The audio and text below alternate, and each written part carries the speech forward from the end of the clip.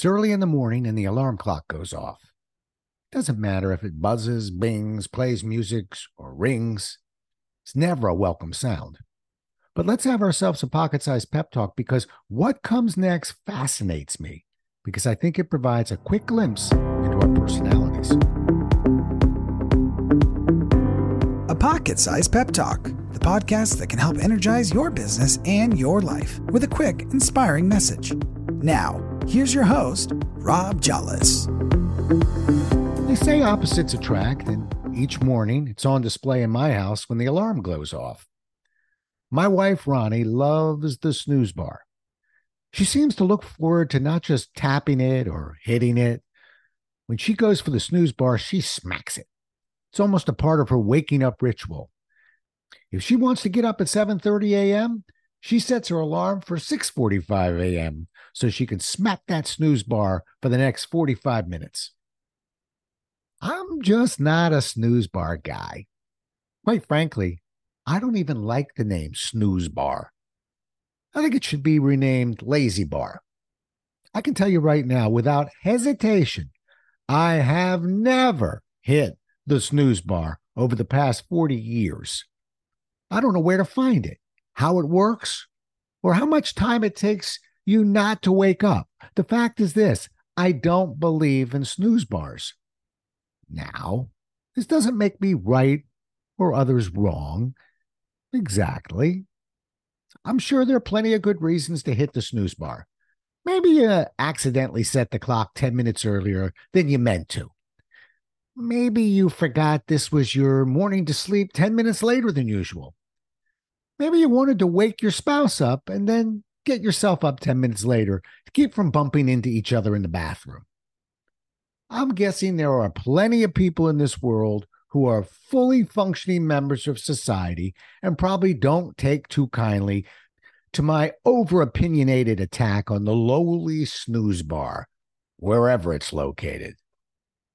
But in defense of those who just can't hit that, thing, let me tell you why we can't do it. It's because we're afraid. See, those who don't hit it are afraid that somehow the act of hitting that bar will spill into other aspects of our lives. After all, who actually hears the sound of the alarm going off and really wants to get out of bed?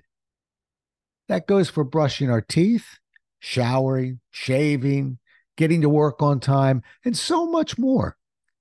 It's not easy, but day after day, we do these things because we know that's what we have to do to ultimately improve our chances of success.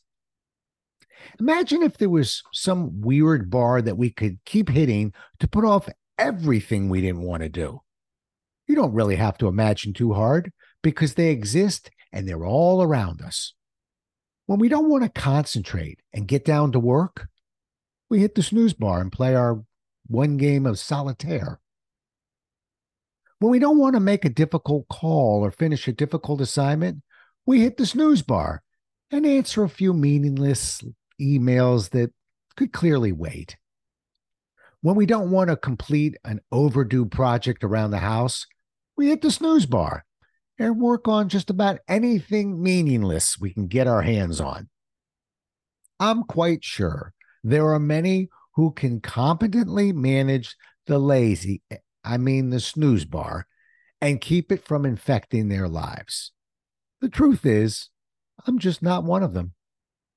As one of my favorite comedians, other than my son, Jim Gaffigan once said of the snooze bar, nothing like starting off the day with a little procrastination. As my first decision of the day, I'll go back to sleep. No, I don't want to know where it's located, nor will I ever hit it. For those who do, vive la différence.